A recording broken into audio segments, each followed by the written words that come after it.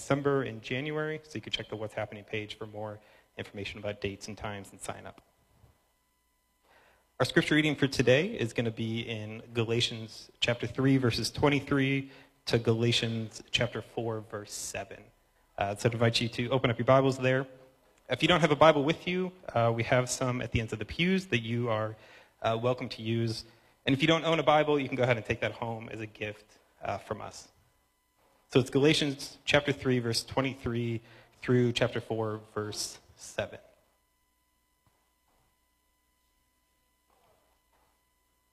Now before faith came, we were held captive under the law, imprisoned until the coming faith would be revealed. So then, the law was our guardian until Christ came, in order that we might be justified by faith. But now that faith has come, we are no longer under a guardian. For in Christ Jesus you are all sons of God through faith. For as many of you as were baptized into Christ have put on Christ. There is neither Jew nor Greek, there is neither slave nor free, there is no male and female, for you are all one in Christ Jesus. And if you are in Christ, then you are Abraham's offspring, heirs according to promise. I mean that the heir, as long as he is a child, is no different from a slave, though he is the owner of everything. But he is under guardians and managers until the date set by his father. In the same way, we also, when we were children, were enslaved to the elementary principles of the world. But when the fullness of time had come, God sent forth his Son, born of a woman, born under the law, to redeem those who were under the law, so that we might receive adoption as sons. And because you are sons, God has sent the Spirit of his Son into our hearts, crying, Abba, Father. So you are no longer a slave, but a son. And if a son, then an heir through God. Amen.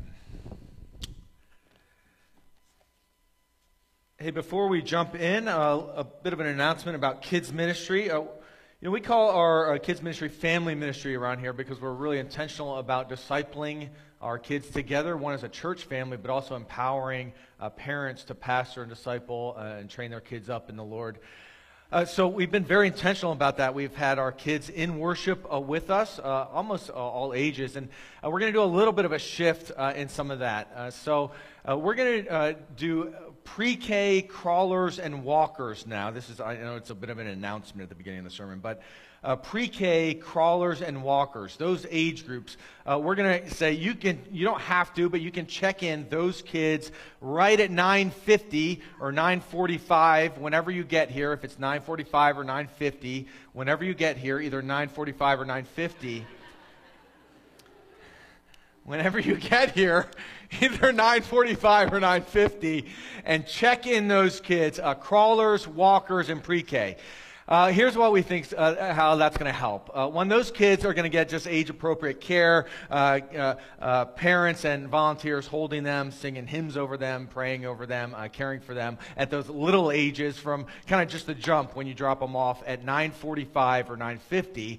And then also that's going to create a little more space in here right off the bat for us to worship. And then it also means you won't have to walk the littlest of littles down and then back up. Now, if you want, you can keep kids in that age group with you at the beginning of worship and still walk them down when we dismiss right before the sermon if you would like. So that's a change we'll be making next week.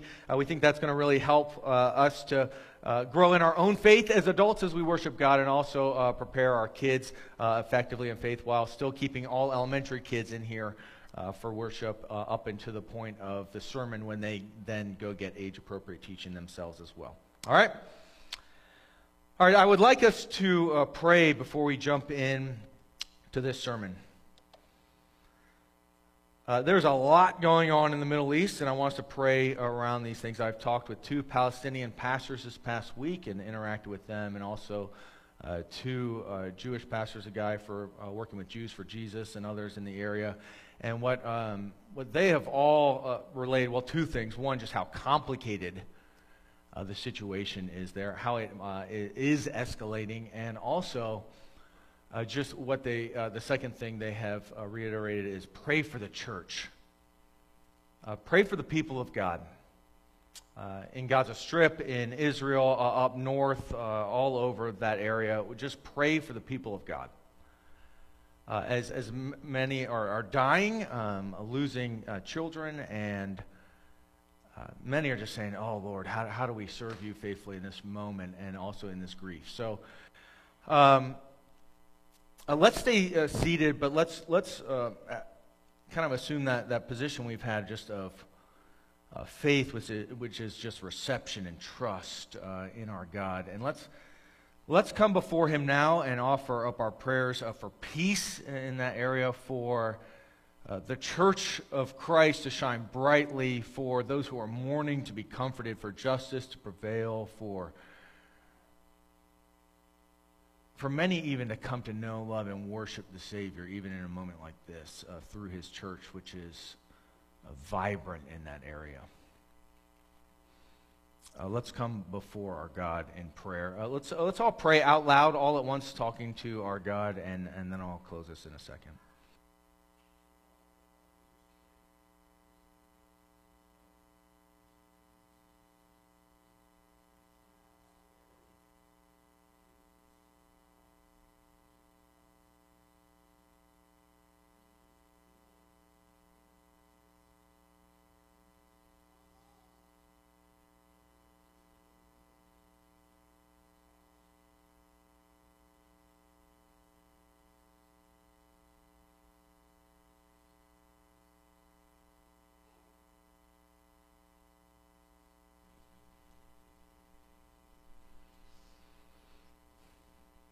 Father, we pray for peace right now. We've seen the images, God, of babies and children being held. And we've seen, we don't really know or understand every aspect of everything, but what we know is you are still King. And we pray that you would bring peace and restoration and hope and justice and your righteousness over that area of the world. In your church there, God, we pray for the pastors serving in Israel, serving in Gaza Strip, serving up north. God, would you give them and the church wisdom and courage and faith? Would your church flourish even in moments like this?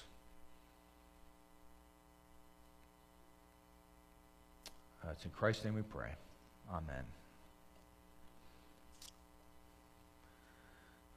As we get into our text this morning, really there's two major places where Israel and the people of God in an umbrella kind of way, and us as the church, as the people of God now, are talked about. One is in Romans 9 through 11, and the other is in Galatians chapters 3 and 4, where we've been. And so we're going to take a little bit of a deeper dive there and excursus on some of our family tree as believers in the Scriptures, and what that all looks like and how that impacts us as we look at this term, this doctrine, which is often overlooked, which is the doctrine of adoption. We sometimes think often of justification, right? The declaration of righteousness, and Paul talks a lot about that. But then he moves into this doctrine of adoption, particularly in chapters, the end of 3 and 4, and how we are sons and daughters of God. And I want us to think on that doctrine, both that we might understand it, but that we might also feel it. And I'll give us some time at the end of the service that we might feel this truth deeply. So let's get in. We'll get a little more into the weeds than normal of different ideas in Galatians and all through the Scriptures. And in order to kind of to get a full understanding first of what does adoption mean, that we might then feel the depth of being adopted as God's sons and daughters. So let's get into understanding what does adoption mean. First, in order to understand adoption, in this passage we read from chapters 3:23 down to 4:7, we have to understand the context. So let me remind us of the context. We've been in the book of Galatians, and The churches in Galatia are really wrestling with this idea of, we've come to Christ, we've believed in Jesus, we're justified by faith, right? By grace. That what God has done for us is a free act of grace. He's declared us righteous. But then what's happening is they're stacking on extra work. Saying you have to be circumcised, or you have to obey the calendar in these ways, or have these kinds of feasts, or wear these sorts of markers. You have to add this on as an effort to what you've already received by grace, now to improve and grow as a believer in Christ. And so there's this one system versus another system, which we've been looking at in the book of Galatians. The system of law and legalism versus grace and gospel. Law and legalism, this idea of do we work our way to be pleasing to God and to be pleasing to others, or is it received by grace through faith? And we've talked about how lots of folks, when they think of Christianity, they think it's a legalistic system. When you're a Christian, you go to church. You keep the Ten Commandments. You're a loving person, right? You do these things. That's what makes you a Christian. You have to, in a sense, climb your way up to God. You have to be better, try harder, at least try your best to get to church, to be in a small group, to be a kind person, to love others. Or you have to stack on a certain amount of good works in order to be pleasing to God and pleasing to others, to make up for our bad works. Or sometimes we cloak that legalism in kind of Christian language and just we say, I'm forgiven by grace, I'm forgiven by who Jesus is. Now the rest of my life, all I do is I ask myself, what would Jesus do? And I try to do it. I try to be better. I try to be good. I try to be who he wants me to be. The legalistic system. And often, kind of in summary, as we've seen in context, this is this idea that Jesus plus something equals life. Jesus and who he is and what he's done for us, plus something we do or add in a moral sort of way, makes us good and pleasing, will lead to life with God and life with others. Or Jesus and who he is and what he's done, plus something I get or have in my life. Great kids. If I could just get great kids, then I'd have life. Jesus plus anything is a legalistic lens. And what Paul is doing is he's saying, kind of, as we head into the context of chapter 3 and 4, he's saying, there's this legalistic system versus a grace and gospel system. Which do you find yourself in? And then last week we looked at, we are to live, the righteous live by faith, simply reception from beginning to end as Christians. It's by grace through faith that we're saved, and by grace through faith we are sanctified or made like Jesus. So over and over, from start to finish, we say, man, I'm not worthy of being your son or daughter. I have fallen so short, and we receive his righteousness as our own, receive his penalty as our own. And then when we find ourselves failing, or we find ourselves wanting to be more obedient, or we find ourselves longing to live for him, what we keep remembering by grace through faith is, man, I've got a great Savior. I trust in him. I love him. I want to live for him. We keep remembering by grace through faith, oh, wow, what an amazing gospel. I'm his son. I'm his daughter. Nothing changes that. We keep remembering our identity, and we keep clinging to what is true, and that will transform our lives as we head into glory. From beginning to end. That's what we looked at last week. And so, Paul is up to this point. He's kind of proven his point so well that it's all by grace, right? That the natural question would be, well, what the heck about the law then? Why the law? And he captures that right before the passage that we're going to head into this morning. Verse 19. Why then the law of chapter 3? And Paul's going to summarize, since it's all by grace through faith, then why the law? Well, the law was put into place in this epoch of time before Jesus in order to prepare our hearts and our minds that we might cling to the Savior that is to come. Paul's going to use this language all through this passage.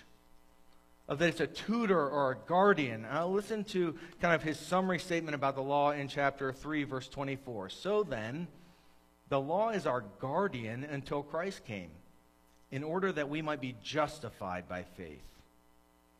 The law is our tutor or our guardian. The law kind of restrains sin while we wait for the Savior to come. We kind of know how to live this way or that way. But the law also highlights our sin, that we would say, wow, I need a Savior. So let's summarize it this way, this passage leading into the passage about adoption, that we might understand our adoption as sons or daughters. The law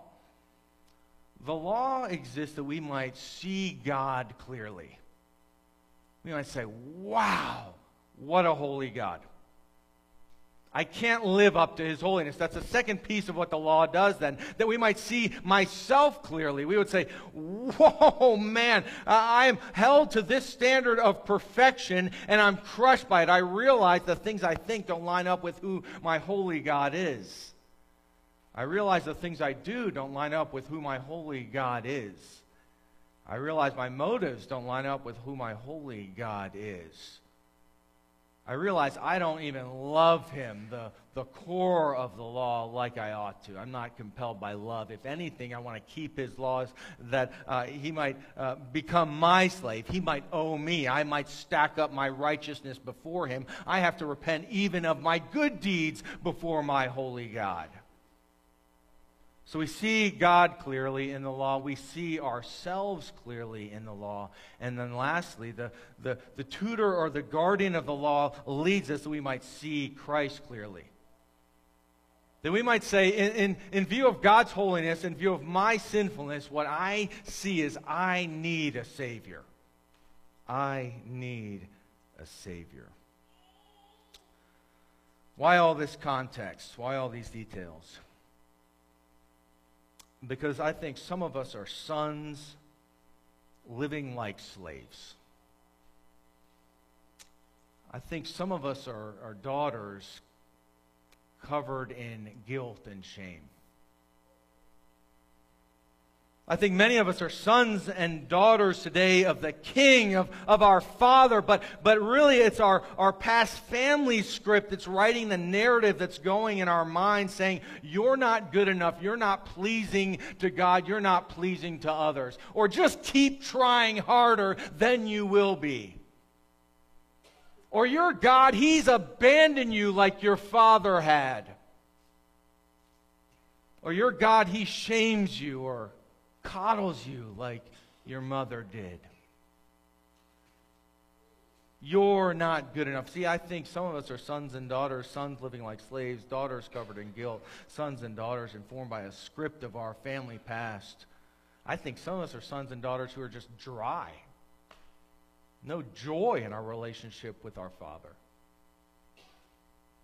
Thinking it's do, try, work more. Or some of us are so judgmental and joyless because we think, oh, I am good enough. I have earned my righteousness.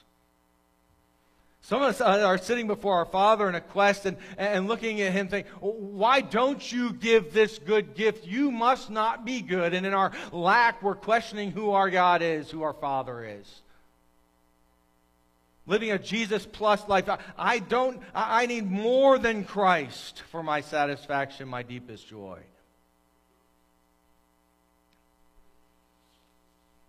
Understanding the doctrine of adoption. The passage that we'll kind of hone in here then in the context is chapter 4, verses 1 to 7. It's basically a repeat of chapter 3, verses 23 to 29. And so Paul begins, and let's continue in our understanding of what is true of us positionally as sons and daughters of God.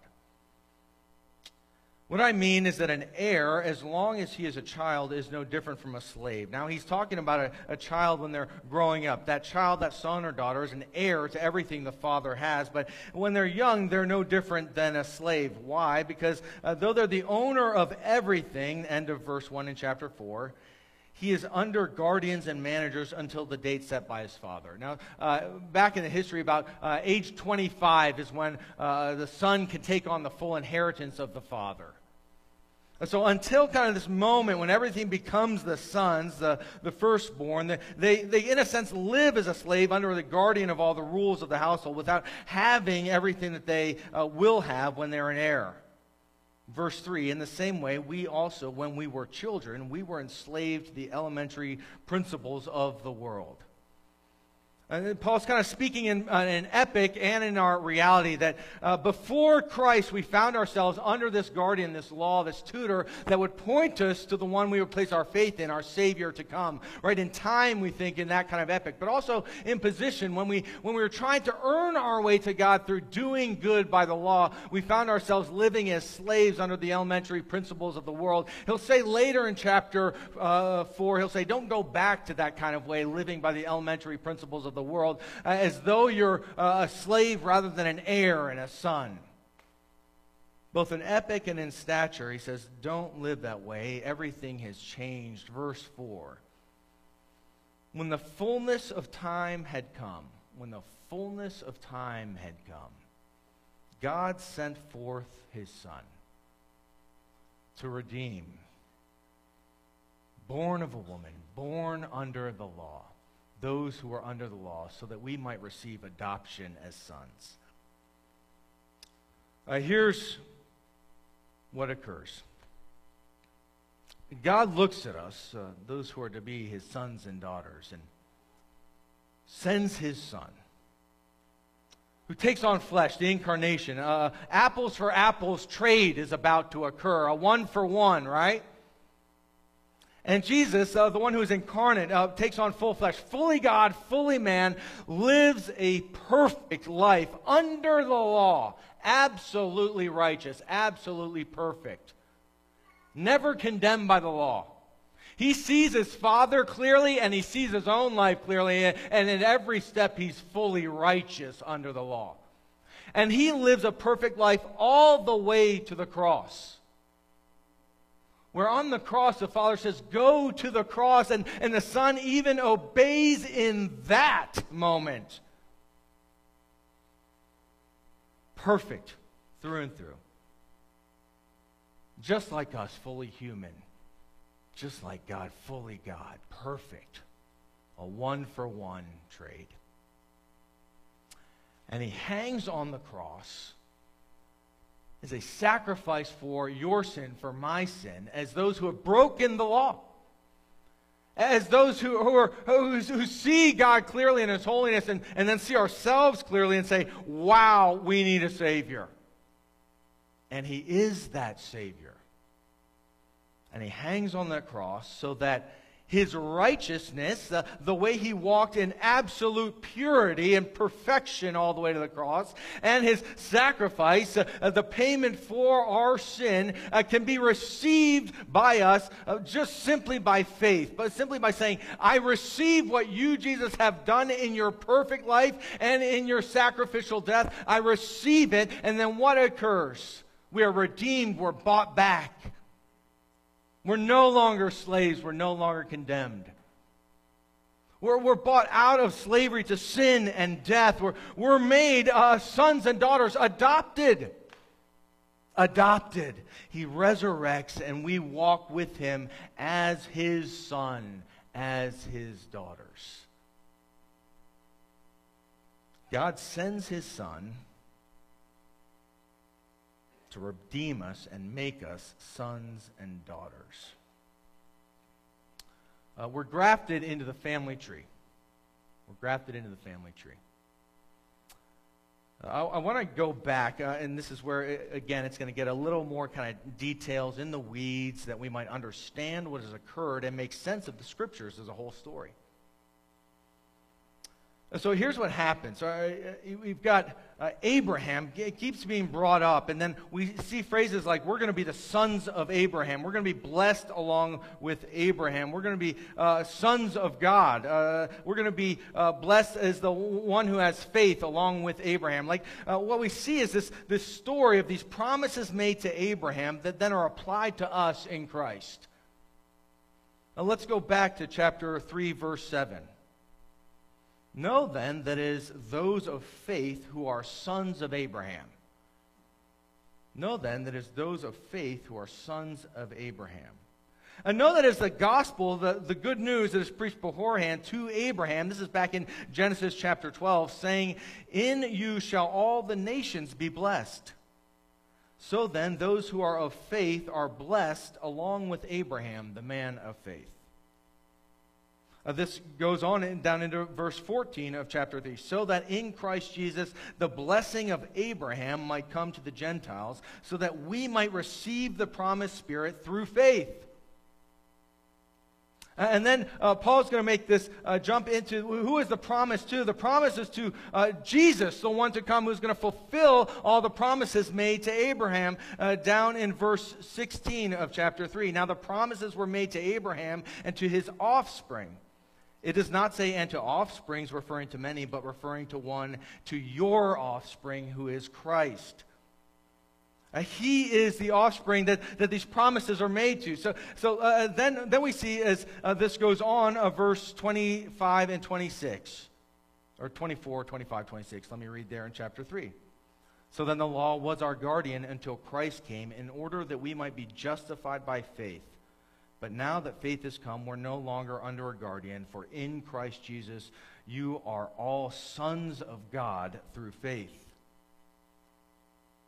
For as many of you are baptized into Christ, have put on Christ, there's neither Jew nor Greek nor slave nor free, there's male nor female, all are one in Christ. If you are in Christ, you are Abraham's offspring, heirs according to promise. Abraham's offspring, heirs according to promise. Later at the end of Galatians chapter 6, we, the church, those of faith who have placed their faith in Christ, are called the Israel of God. So let's talk about this for a second. Back in, and I know this is, we're getting into the weeds here, that we might understand the story of the Scriptures and say, who are we as God's sons and daughters? That we might understand our adoption. Back in Genesis chapter 12, Genesis chapter 15, and Genesis chapter 17, and then repeated all throughout the Old Testament, here's what occurs. God comes to Abraham, and he says, I make a promise, a covenant to you, that you'll have a land, that you'll have a seed, and you'll be blessed to be a blessing. That you'll have a land where you'll dwell eternally with me, your God. That you'll have a seed, an offspring, a family that'll last eternally. And it's going to be so numerous, more than the stars in the sky, more than the sand in the sea. And it's going to be amazing how the gospel, the good news of this promise goes out. And you're going to be blessed like crazy, that you can be a blessing to others. So that promise is repeated over and over again. Then Jesus shows up on the scene.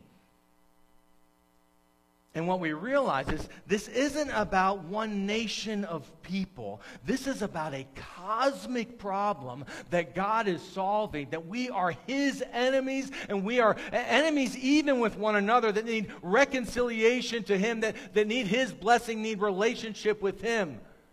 And Jesus comes onto the scene and says, I'm coming that you would have an eternal place to dwell, a new heavens and a new earth. I'm coming, Jesus says, that you would have family from all nations, all tribes, all tongues. Your seed of the family of God would grow and grow among all ethnicities, all classes, all people, all politics.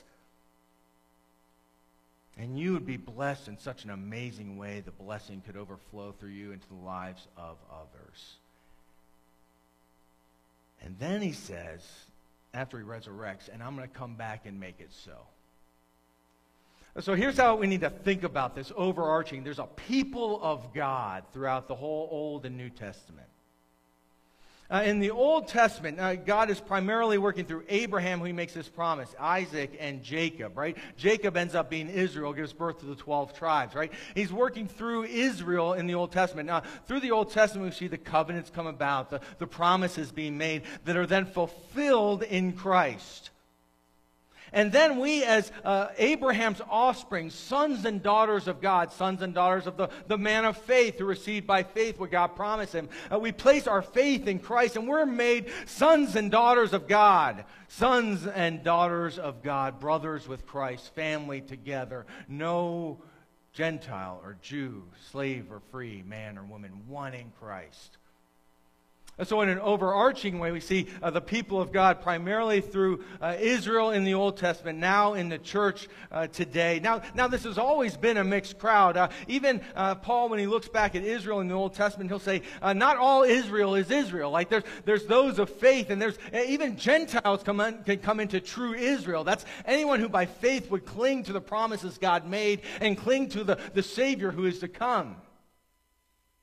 A mixed crowd back here. So it is with the church. Not everyone here today is a true church. Not everyone is clinging to Christ, crying out, Abba, Father, to God by grace. Back here in the Old Testament, Israel primarily works as a theocracy, right? And then here in the New Testament, the people of God, the church, is nothing like a theocracy. Actually, what we see when we blend our politics and Christian nationalism, it gets ugly. It's a people of God fighting with the weapons of love and service and self-sacrifice. The people of God, now us adopted in. If you've been close with someone who's been adopted, by God's grace, we've gotten to be just friends with many families who've gone through the process of adoption. There's this one moment called the gavel ceremony. It depends on what family you're talking to and how they describe it, but one of our family's friends called this their gavel ceremony. And I've got a picture from one of our families had done an adoption this past year, and this is that ceremony, right? When the gavel comes down and the judge says, "This is now your son." And the family, particularly at that moment, is just overjoyed. Often, depending on the age of the kid, they just don't get it. They don't quite know what's going on. But then the rest of their lives, they're going to grow into the reality, the enjoyment of being a son or daughter in that family fully. It's positionally true, but then over time it sinks in. I can't believe I'm a son or I'm a daughter of God. I can't believe it. Let's talk about feeling this then emotionally. Here's what occurs next in the text. That God has done this, in a sense, to us and for us. He sent His Son that He might redeem us and adopt us as sons. Verse 6, and because you are sons, God has sent the Spirit of His Son into our hearts, crying, Abba, Father. So you're no longer a slave, but a son. And if a son, then an heir through God. The verse is packed with emotion. The Holy Spirit comes into us and takes what we know is true. As He opens our eyes, we're brought to life. We realize I'm a son, I'm a daughter of the one true King. He's my Father because of who Christ is and what He's done. And then notice the words crying out, full of emotion and passion, crying out to God, our Father. What do we cry out? Abba. In Aramaic, transliterating in Greek, like Abba, it can kind of go anywhere from dad to daddy, depending on the context and use. It's this idea of just close family, endearment, embrace. Only the son and only the daughter can talk to dad that way. Crying out when, man, things are rough. Or crying out when, wow, they're wonderful.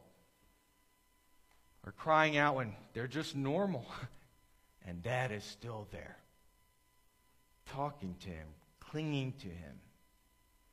As a son, you are no longer a slave but a son. And if you're a son, then you're an heir. But what do our kids need to know? They need to know they're loved and they're safe. We need to know as God's children we are loved and we are safe. And God says here, the Holy Spirit gets into our mind, opens our eyes, that He might take what we know is true and sink it deep into our hearts. That we might know, that we might cry out, I'm your son. I'm loved as you love your own son, so you love me. I'm not just forgiven, I'm embraced as your son. You didn't just forgive me, you want me. The Holy Spirit gets into our minds, sinks into our hearts what is true. Not just we're loved and our identity as sons and daughters, but that we're heirs, that we're provided for, we're safe. Today and forever. You know, the language here is that of a son, a firstborn son. The inheritance would travel through the firstborn son. And that's what Paul is after here, that everything that is his is now ours. He's after this idea of adoption. When a slave is brought into a family, sometimes the father would say, I'm actually going to bring you in not as a slave, but as a son. And he would pay anything that is due for that slave to another owner, that person might become a son in the family. An heir to all the inheritance. Completely safe now and forever into all of eternity. I was sitting with a dad who had adopted 3 kids. He was telling me some of his story just a couple days ago. It's an amazing thing how each of them are wrestling in different ways with their adoption. It's an amazing family. They're just knit together in great ways. But he just shared, all of them have just wrestled with their sonship or their daughtership in different ways and different times. Even questioning, he said. Sometimes questioning. I'll never forget it. It was midnight. 10 years ago, I got this call from one of my closest friends, and he doesn't call it midnight. Well, not many people call it midnight. And he woke me up, and so I pick it up, and he goes, Matt, I just need some advice on this, right? We've grown up for many years since we were wee little lads together, and for some reason he still wanted my advice. I don't know. And he calls, he says, man, you know, we've been thinking some about adoption, and we were kind of just thinking about it, right? And then we got this call from a mutual friend of ours who's a nurse at a hospital nearby. And she goes, there's a mom here, and she's going to give her son up for adoption. Would you guys want to adopt him? And so he's like, man, we were just kind of thinking about it, right? And now it just became real, right? And so we talk it through, we pray, and I didn't know what he was going to do. Then the next day, he calls back later that afternoon, and he says, we went through with it. So right from birth, this little guy who's grown up into a little man right now, it was his from the jump, right? And it was like, wow! And so we know each other really well. And so he was sharing this one time. He goes, sometimes my little guy, he'll still say things like, yeah, but you're not my real dad. Yeah, but you're not my real mom. And he said it just brings him to this point of tears sometimes. And he knows it to be true, right, his son. But it's still just sinking in.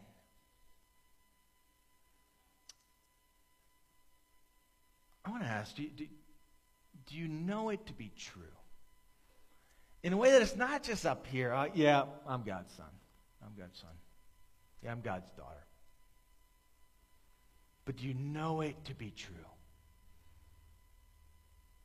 Does that emotion sometimes well up and you say, Abba, Father, I am so glad that you are my Father. And the Spirit that is within you cries out in emotion. You say, I am so glad you're my Father by the work of your Son. I cannot believe you love me that much. Or when you're suffering, do you ever cry out, oh God, would you carry me in this moment? I'm so glad you are my Father. Would you carry me now as your son or as your daughter?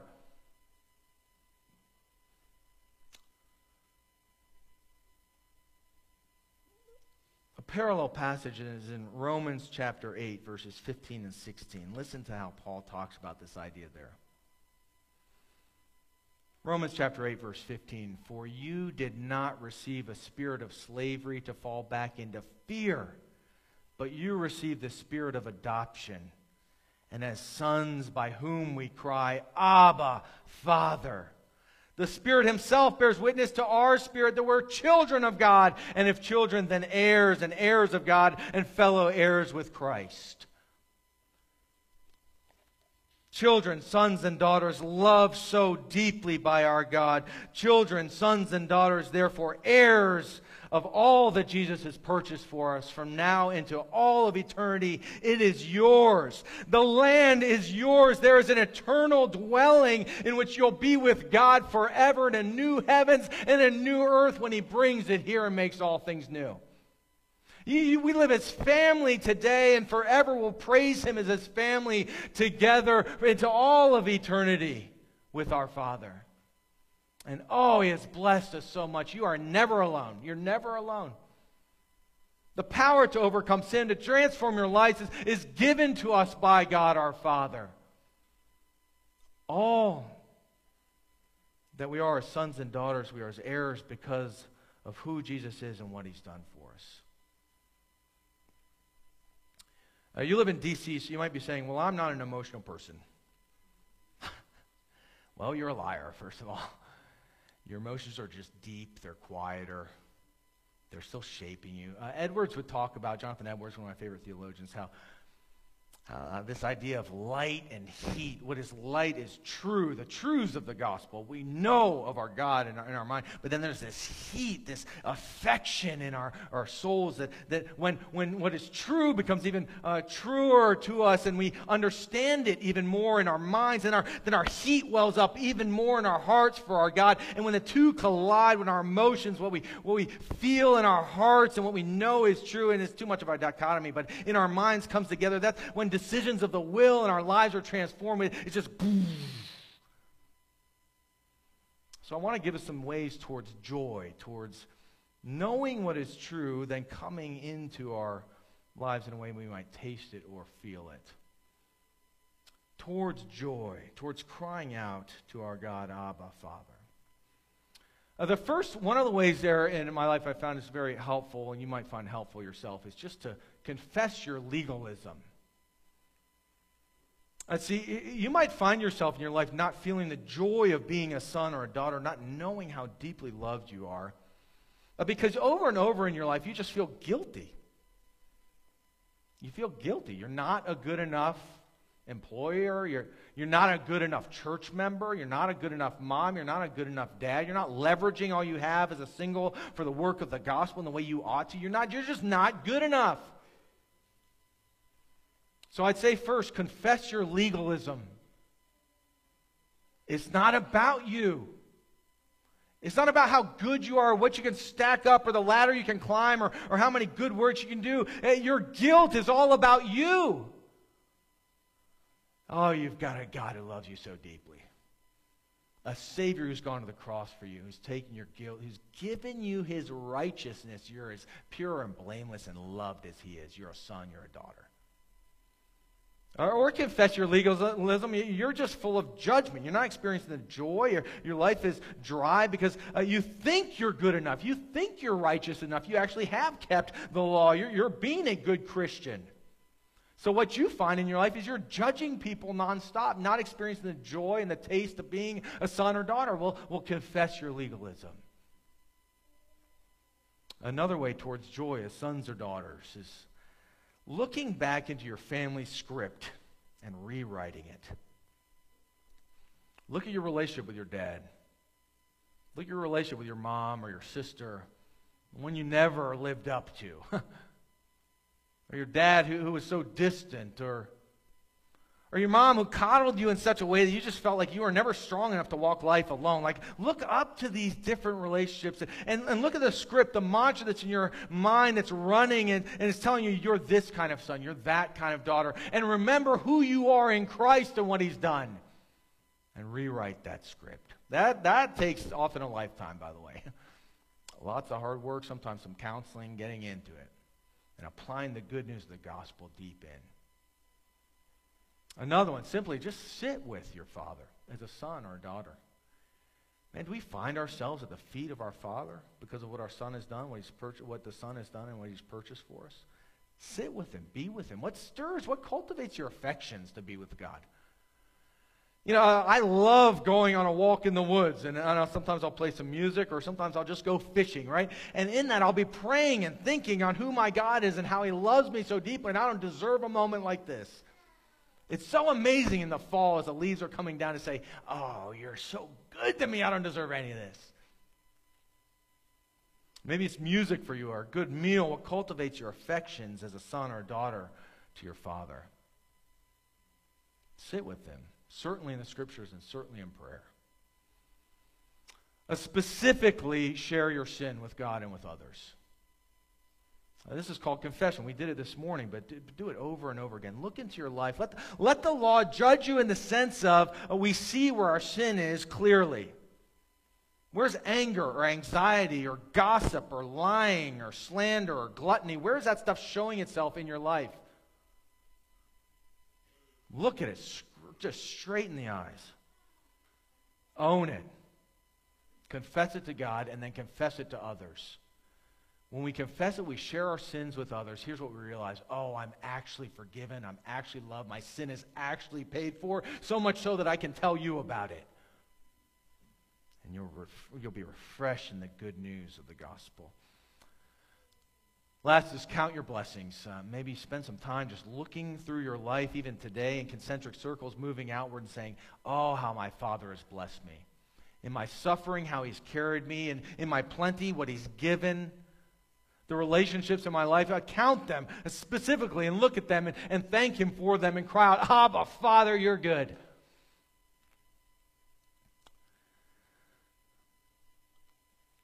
It's a doctrine we can easily say, oh, I'm a son, I'm a daughter. And we can believe it in our minds, we can know it's positionally true, but sometimes we just don't feel it. I want to give us some time as we go into a time of confession and reflection. Time for this to sink in.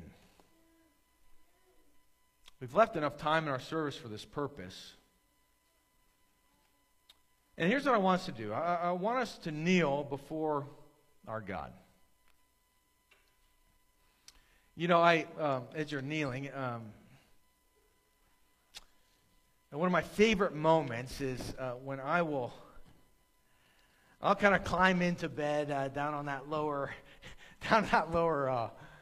bunk bed with Leo, and I'll say to him, as I did last night, I'll say, how much does Dad love you? And he'll say, a lot. No, I'll say, show me, how much does Dad love you? And he'll go like this, a lot. And he'll put his arms out. I'll say, no, way more than that. And he'll say, all right, Dad loves me a lot. And then I'll say, what if you do something really bad?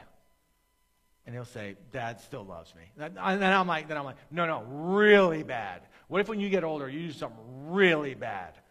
Will Dad love you then? Yeah, Dad will still love me. And then I'll say, but who loves you more?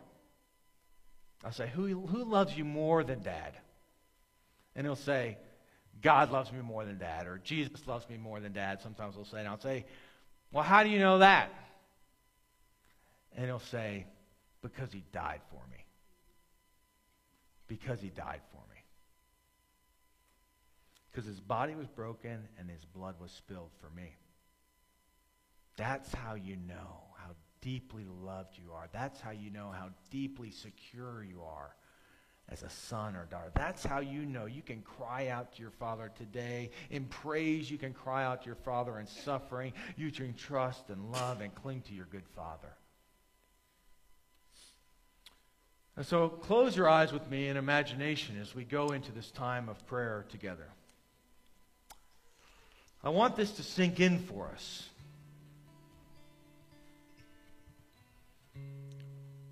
Come before your Father now. Silently talk to him.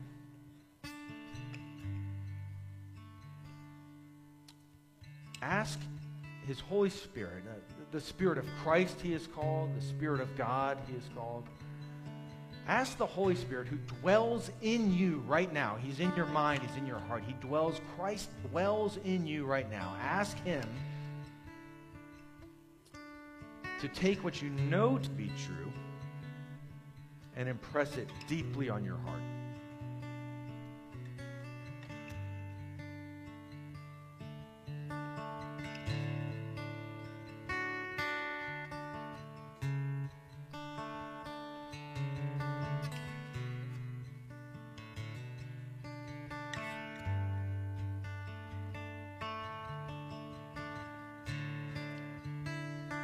Spirit, as we think on your Son, the Father's Son right now, God, we just ask, God, we ask that your Spirit might impress on us in our minds, in our hearts, in our lives, the depth of the love that you have for us, Father.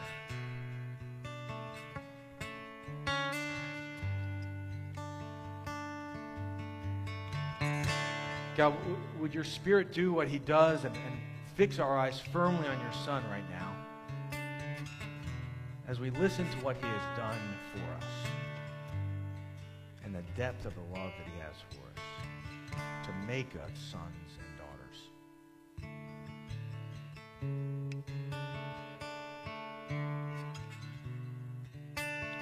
Mark chapter 14. And they went to a place called Gethsemane, and Jesus said to his disciples, "Sit here while I pray." And he took with him Peter and James and John and began to be greatly distressed and troubled. And he said to them, "My soul is very sorrowful, even to death. Remain here and watch." And going a little further, he fell on the ground, and he prayed that if it were possible, that this hour might pass from him. And he said, "Abba, Father, all things are possible for you. Remove the cup of your wrath from me, yet not what I will, but what you will."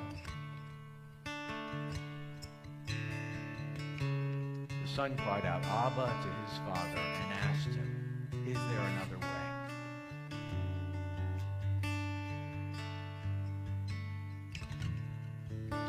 As he's being arrested, the son cries out, "You know, I could ask my father, and he would send legions of angels to rescue me right now."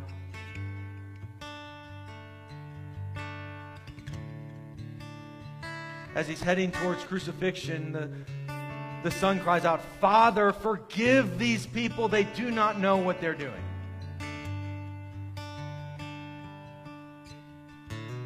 As he's hanging on the cross, Jesus, the Son, cries out, "Father, into your hands I commit my spirit."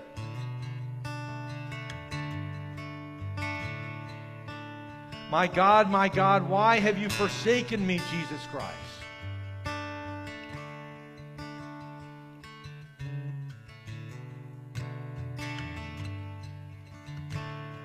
He asked his dad, he asked his father, "Is there another way?" And the father responded, "No." And the son hung on the tree that you, and me, and anyone who places their faith in him could become a son or daughter of God.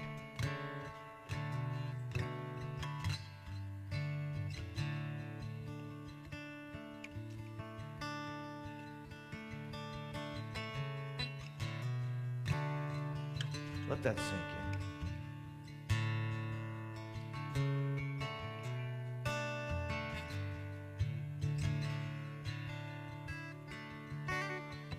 Cry out to him in that area that you need to cry out to him.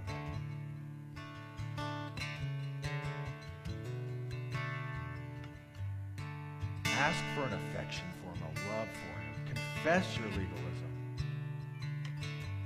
Count your blessings with him.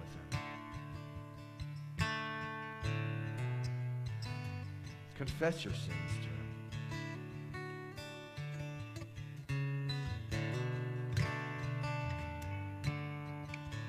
And the story didn't end there for the son. He was resurrected 3 days later, and some of his daughters were clinging to his feet, worshiping him. Jesus said to them, "Do not cling to me, for I have not yet ascended to the Father. But go to my brothers and say to them, I am ascending to my Father and to your Father, to my God and your God." The resurrected Jesus is ascended now, sits at the right hand of his Father, who is now our Father. He is going to his Father, who is now our Father, because of what the Son has done. Oh God, would we know how deeply loved we are. Would we know how absolutely secure we are, now and forever. We cry out to you over and over again in our praise and joy and in our sorrow.